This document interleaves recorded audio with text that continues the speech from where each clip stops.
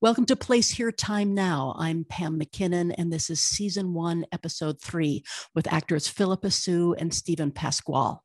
This conversation was recorded over Zoom on Tuesday, October 13th, 2020.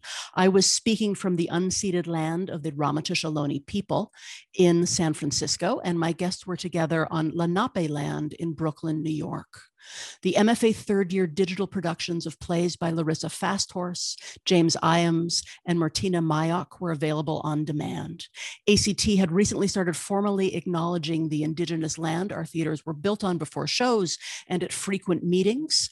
And we were also coming through a devastating fire season across California and Oregon. It's crazy. It's absolutely crazy. I feel like, especially now in this time, having something that is tangible that people can watch even when live theater is not happening is really just such a gift. Hi, welcome to Place Here, Time Now. I'm Pam McKinnon, Artistic Director of American Conservatory Theater, ACT. My guests today are Philippa Soo and Steven Pasquale. Super excited for this conversation. Philippa Soo is best known for originating the role of Eliza Schuyler Hamilton in Hamilton, garnering her numerous industry awards and a Tony nomination. This fall, Soo will voice a lead role in Netflix animated film Over the Moon, and she was previously a series regular on The Code.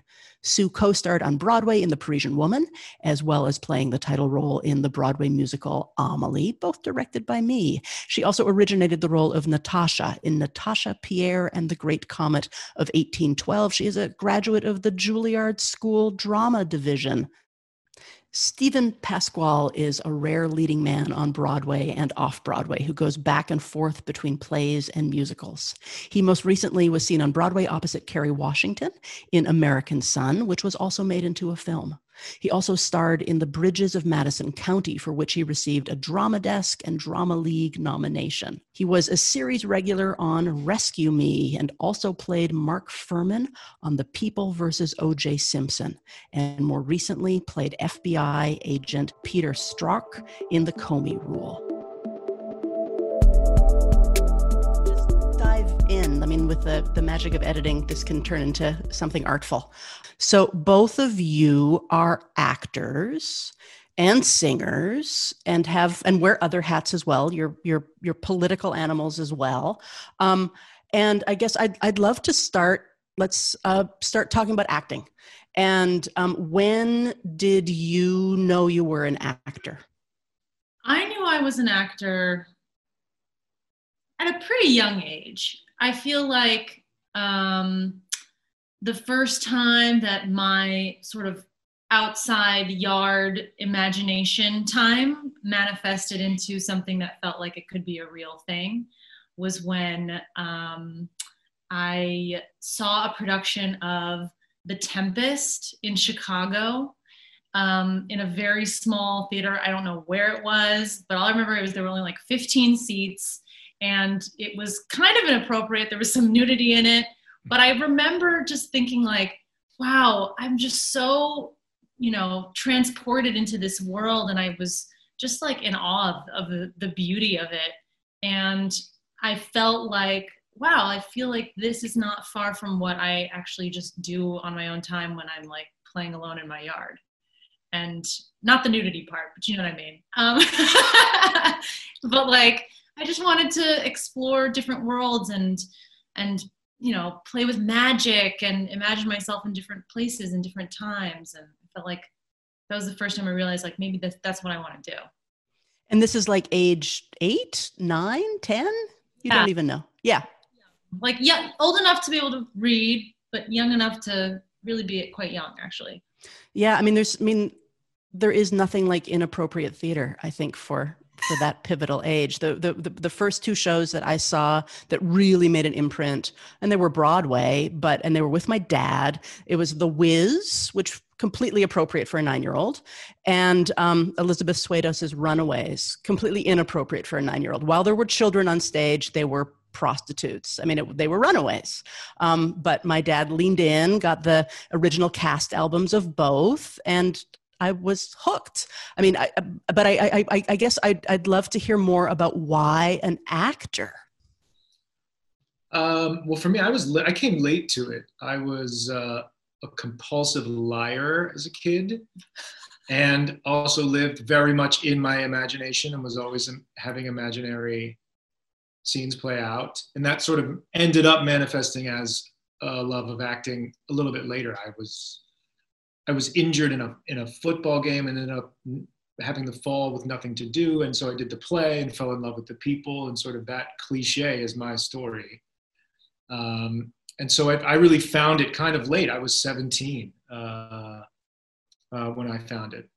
And to answer your question about why, it's really interesting. My experience, I came to New York one week and my parents would bring us once a year to see like some shitty Christmas shows and maybe a Broadway show. And one year we saw Blood Brothers, and Brian Darcy James happened to be understudying David Cassidy, and he was on for like the lead role. And I just remember being like just enough of like an adult to be like super moved by the performance. Like the first time I remember vividly being like, my foot's not caught in a bear trap. My finger's not slammed in a car door, and yet there's tears flowing down my face. I don't quite understand what this is. Teenage 17-year-old boy crying. And it was very powerful to me. And so I thought, boy, I'd like to have that impact on somebody else the way this performance has had on me.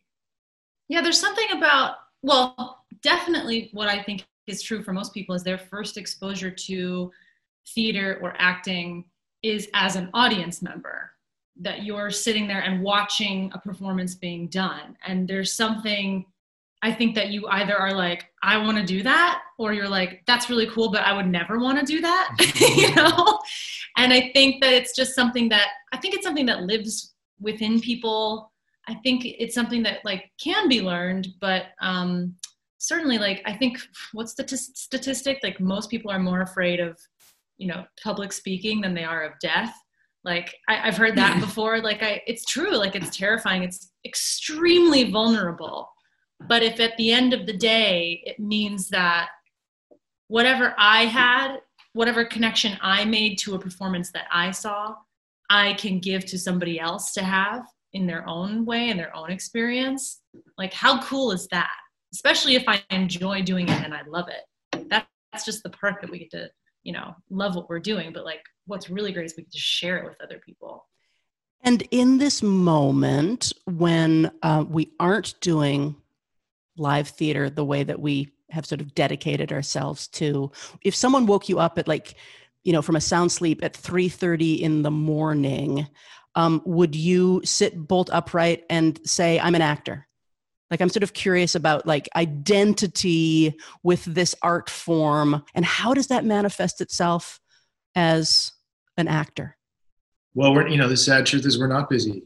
We're fortunate we have fruitful television film lives, so there is a little bit of that starting to sort of percolate at this point, but that was not the case for a long time. And I think being an actor is a hugely self-identifying thing for anyone who does it, you know. But in this sort of moment in American history, it does feel like artist as citizen is sort of rearing its head as the most important thing we need to be doing right now, to just be patient and wait and put it aside and like fight like hell to be good citizens, knowing that we'll return to the thing that we love at some point. But right now, fighting the good fight as citizens seems to be the full-time gig. It was interesting. I saw today, so we've been following Jon Ossoff, who's running for Senate in Georgia. And, we've been doing a lot of these like virtual events, fundraisers, making videos for theaters and candidates running and for organizations. And it's been like a huge part of like our job as actors, as artists, as citizens in this world and time. So that's really what's been keeping us the most busy. But to go back to Jon Ossoff specifically, he says something recently in one of his debates about empathy. And he's basically criticizing Senator Perdue for not having empathy during this time when it's the most horrible pandemic that has happened in over a century. And like this guy seemingly has no empathy from what he has shown us, has no empathy for the people who are suffering right now. And I feel like it reminded me of really like why I wanted to do this job. I wanted to be an actor. I wanted to do live performance, is because there is a sense of empathy that you have to experience and practice as an actor, but just as an audience member as well, in order to go out into the world and also do that. Like, I think that's what the power of story, that's why it's like a human need. It's helping us prepare ourselves for the hardships and the hard moments that we face in the real world, so that we can face it with grace and dignity and empathy and all of the things that help humans thrive as a community. So it was nice to feel like, oh yeah, like, you know, even though we're not doing our jobs right now, and it seemingly is completely unimportant compared to everything else that's happening, I was reminded that it actually is very important, especially because you really can only achieve so much on a screen through your phone. But there's a lot of progress that's made when you're in person experiencing stories live and you know, when you're in a vulnerable place like that. Yeah, I had a colleague and friend, a director who reconnected with, I think, a high school friend of hers who had subsequently become a brain surgeon, and they were talking, and this director friend of mine sort of humbly said, like, oh my goodness, I muck about, I'm still doing theater, I'm still, I bow down to you for the work that you're doing.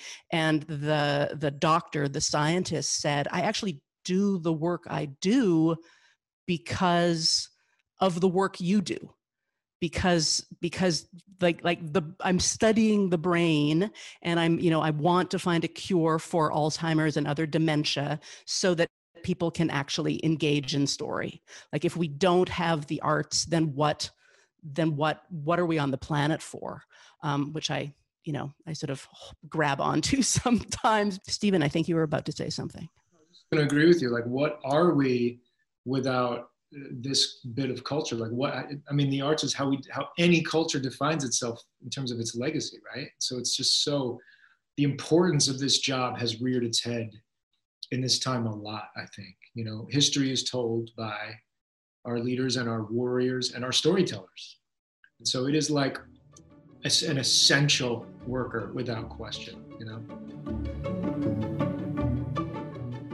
Can we talk a little bit about process? Because I don't even understand acting process. You are some of my primary collaborators. I live with an actor as well. I know when John is doing a play in particular, even during, a run of a play around 4 p.m., I can sort of feel his energy shift.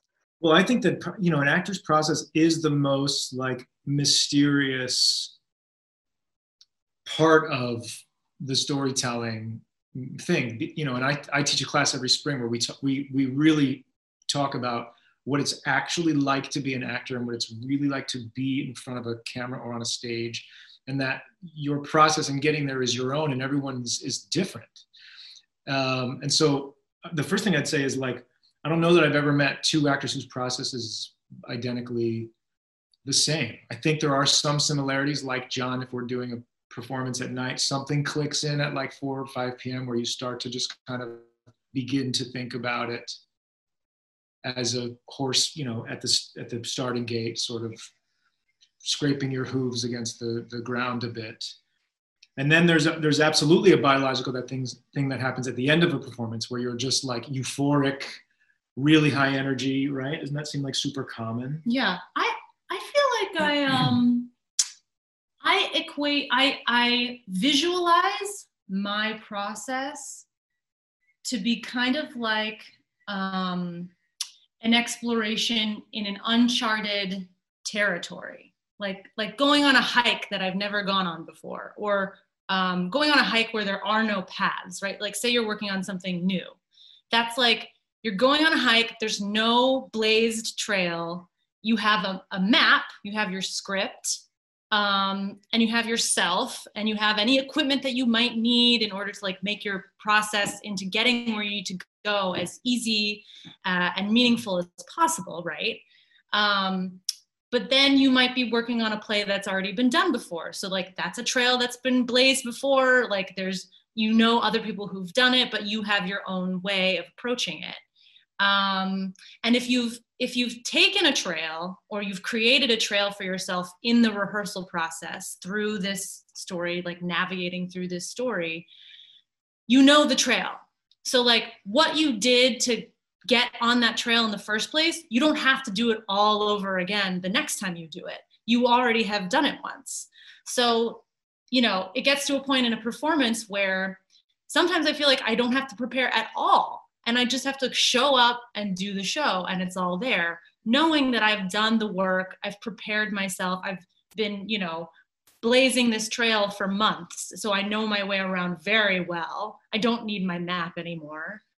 And I think really like the only difference is that instead of an uncharted territory of like, you know, some mountain range or desert or wherever you're going through a story, and you have to imagine and take the ride with the audience that story has never happened before, right? So there's like a level of like trickery there, that it feels like the first time, even though as an actor, you know, you've done it many, many times before.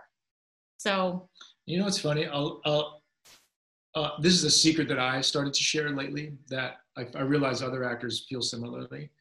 You know, when we make a play together, we have 4 weeks in the room together, then we have our 10 days of tech, and then we have our 3 to 4 weeks of previews, and then all the critics come and make their judgments.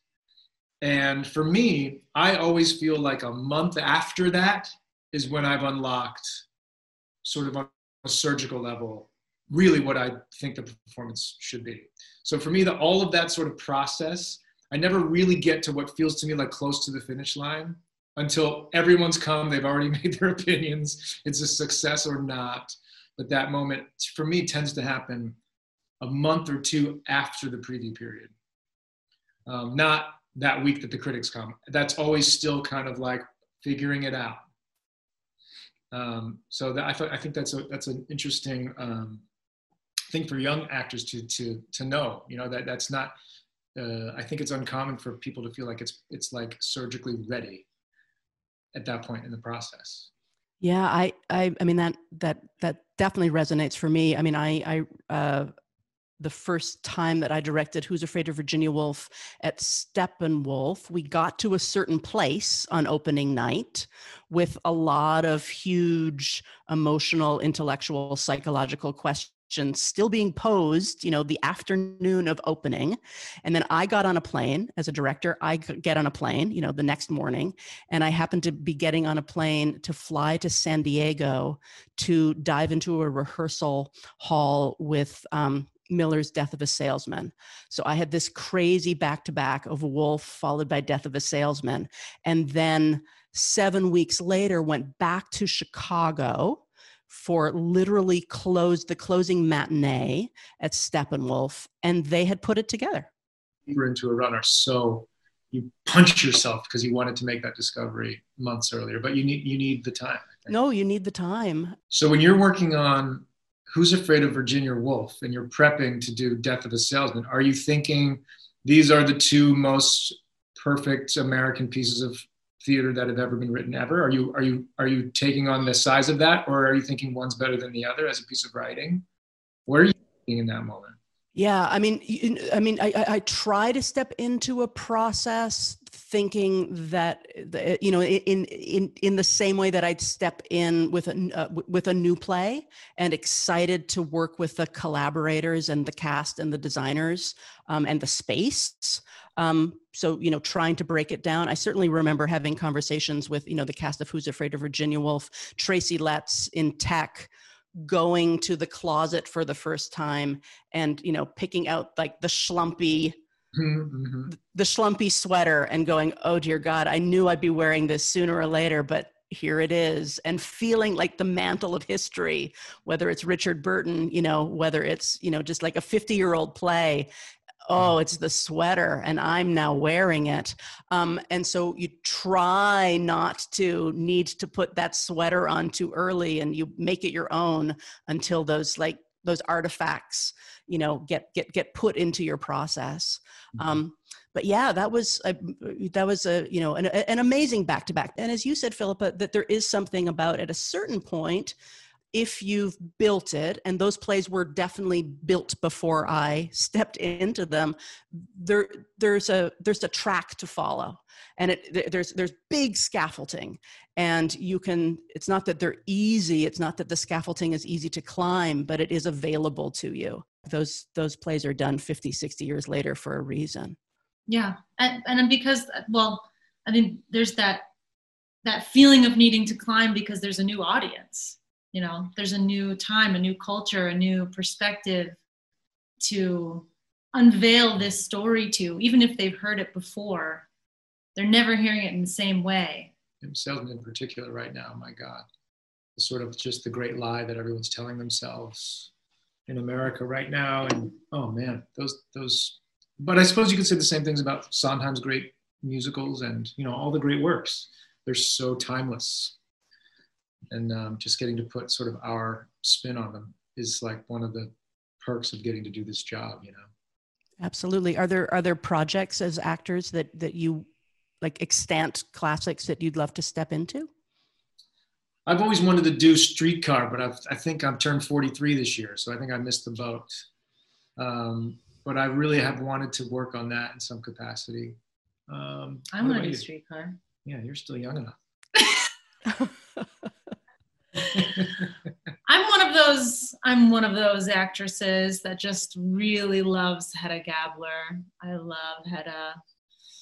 I'm interested in her. She scares me. Pippa really wants to play against her perfect face. She wants to play like the most fucked up. She needs like a production of like Medea. Yeah, something like that. In terms of process, like I just, maybe like 4 or 5 years ago, I started to think, oh gosh, I'm now entering the middle of my life, and there are a bunch of things, a bunch of parts I didn't get to play. And it made me question some of the years I've spent on television. I should have been here doing, South Pacific and The Light in the Piazza and all these things that I felt like, I'll get back to that at some point. No regrets, but with that moment of entering a new phase in your life where you think, oh, okay, so now, Romeo, I'm never going to do that play. So when you get the opportunity at any point in your career to play a great part in a great play, you just got to like jump all over it, I remember thinking, we did Carousel at the Lyric Opera in Chicago, like, I don't know, 5 years ago. And there was such an assumption that would be the production that moved beyond that to be the next revival of Carousel, that I didn't appreciate every day working on it. And I'm so regretful of that. It was amazing. And I got to say I did it and played that part or whatever. But because I thought we would move it to New York and we'd spend a year and a half doing these roles, and like, I didn't like look in the mirror every day and be like, this is so fun. Just just play this part and like, know that it could be over in a month and you're not going to get to play this part again. But life lessons. Mm-hmm. Yeah, both of you have had such Broadway-centric stage careers, and I guess we have to talk about Hamilton, at least for a couple minutes. I mean, so Philippa, I mean, that was, you went to Juilliard, you auditioned for Comet, right, and did that straight out of grad school? Yeah, so I graduated and I went to the audition like a couple weeks later. We didn't start rehearsals until the fall, but yeah. And then shortly after that, you were in workshops for Hamilton. Is that right? Or were you there for the original production of it? Yes. So workshops of Hamilton, which subsequently happened around the same time as workshops for Amelie. Workshops for Hamilton at the tail end of Comet. A lot of workshops. That was something that I really hadn't anticipated and found so much joy, and was getting to be a part of all these cool rooms where people were trying out all their new stuff. Hamilton being one of them, Amelie being one of them. And so, yes, Hamilton had a workshop and then, or had some readings and then a workshop and then the public run downtown. In other words, she had no idea what it's like to not be in something entirely successful for like 3.5 years. The first 3.5 years were like the two biggest hits in town. Yeah, amazing, right? I mean, yeah, both of those leave just such a huge mark. And I know, Philippa, that you and I have had conversations. If you said, like, what is the lasting effect on you of Hamilton? And you've said, I will be unpacking that forever. Yeah, it's crazy. It's absolutely crazy. I feel like, you know, especially now in this time, having something that is tangible that people can watch even when live theater is not happening is really such a gift. But I do hope that like it inspires people to want to come see live theater, that like this is not, you know, this is not it. This is a version of it, but this is not it. And it's also interesting because I'm going a little bit off now, but you know, I think Hamilton, you know, we were in such a different place when we were doing it on stage. And then when it came out this year, you know, it was in the midst of a worldwide movement for racial justice. I think people were a little bit like, we were all a little bit like, wait, but Hamilton happened. Like, this is confusing to me because now like I'm questioning a lot of the, you know, the things that we're seeing in Hamilton. Are we addressing slavery enough? Like, what's interesting and unique to me is that like, these were all questions that we could have asked, you know, 3 years ago when we were doing it on Broadway, but it really wasn't until now that all of these questions were coming to the forefront and really like gnawing at people's hearts and souls. I get, you know, back to audience, it just goes to show you that an audience, no matter who they are, their perspective is going to change and shift depending on the times, depending on what's happening. Yeah, absolutely. And theater, you know, is also is wrestling with big questions. I hope the entire country is wrestling with big questions about racial justice and how to move forward. It does feel like this is a confluence of the pandemic and people really demanding more than asking that change be made and not just talked about. Yeah, I think like, you know, making spaces for not only diverse stories and diverse group of actors, but everything from on stage, off stage, everywhere, every single part of it. We sort of have to like reconstruct in our minds as to like why things are the way they are and what can we do to change that. Because it takes a lot of work on oneself and on an organization to come to terms with like old ways maybe of functioning that weren't intentional, but certainly weren't actively aware of the changes that could be made. Because this podcast is called Place Here, Time Now, it's sort of, you know, it's an homage to the beginning of a play. I'm going to pick up a play next to me and read the beginning of A Place Here, Time Now. And then I'm going to ask the two of you, either together or singly, because you actually are together right now. They happen to be married. But to describe your setting, your place, physical, and the time where you are. And I will do the same. But I'm going to pick up a play and see how this person did it. So this is Edward Albee's Seascape, which was the first play that I did at ACT now a year and a half ago, I guess. But Edward wrote this play in 1975, and he starts his play. The curtain rises. Nancy and Charlie on a sand dune, bright sun. They are dressed informally. There is a blanket and a picnic basket. Lunch is done. Nancy is finishing putting things away. There is a pause, and then a jet plane is heard from stage right to stage left, growing, becoming deafeningly loud, diminishing. So that's Edward Albee's Seascape, Place Here, Time Now. I'm going to jump into my Place Here, Time Now. sitting in a dining room in a pre-war San Francisco apartment. There are windows to the left. There is an archway to the right leading to a little hallway and rooms beyond. There is a door behind the lone figure in a very cluttered, what has become an office and command central for a very large theater. Lights up. That's great. Well, our place would be two scraggly dressed, pajama wearing, out of work actors sitting at their dining table. It's a foggy day. A foggy fall Brooklyn day. Floor to ceiling windows adorn the south and eastern walls.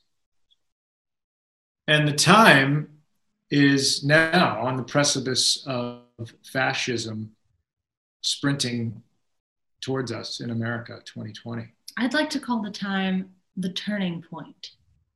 The great wake-up call. The great wake-up call. Yeah, yours is a little more sunny than mine. Lights up. Lights up. Anything else the two of you want to add? Thinking about all of our great theater institutions every day out there, hoping you guys are putting one foot in front of the other and gonna make it back to having lights up in your spaces. Once there's a vaccine and a new administration is going to take it fucking seriously, and that we all on the other side of this can be making great work together. Yeah, we're ready. We're just waiting for the green light. We just wanted to. Yeah, I mean, this whole thing has been an exercise in the difference between good government and bad government. We'd be back. We'd be having pool parties if we had just done what every other fucking developed nation has done. Thailand, South Korea, New Zealand, anyone where there's a woman in charge. Mm-hmm. And maybe the upside is people are awake now, and we were a little bit asleep for a long time, and now we're really very much awake. That's the lesson I hope is happening. Mm-hmm. Thank you both. This was a pleasure. Great to see you. See you too. Give John our best. Yeah, absolutely. Go to the theater. I don't see plays. A lot of really smart people are saying plays are stupid. Theater is for gay people and no other people. Get this out of my house. Lights up. Please, lights down. Please, lights down.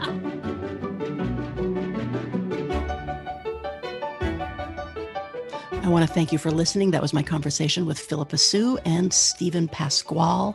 Want to remind everybody to make good trouble and to vote. This was Place Here, Time Now. Thanks for listening, and you can check out other episodes of Place Here, Time Now on Apple, Spotify, Google Play, or wherever you get your podcasts.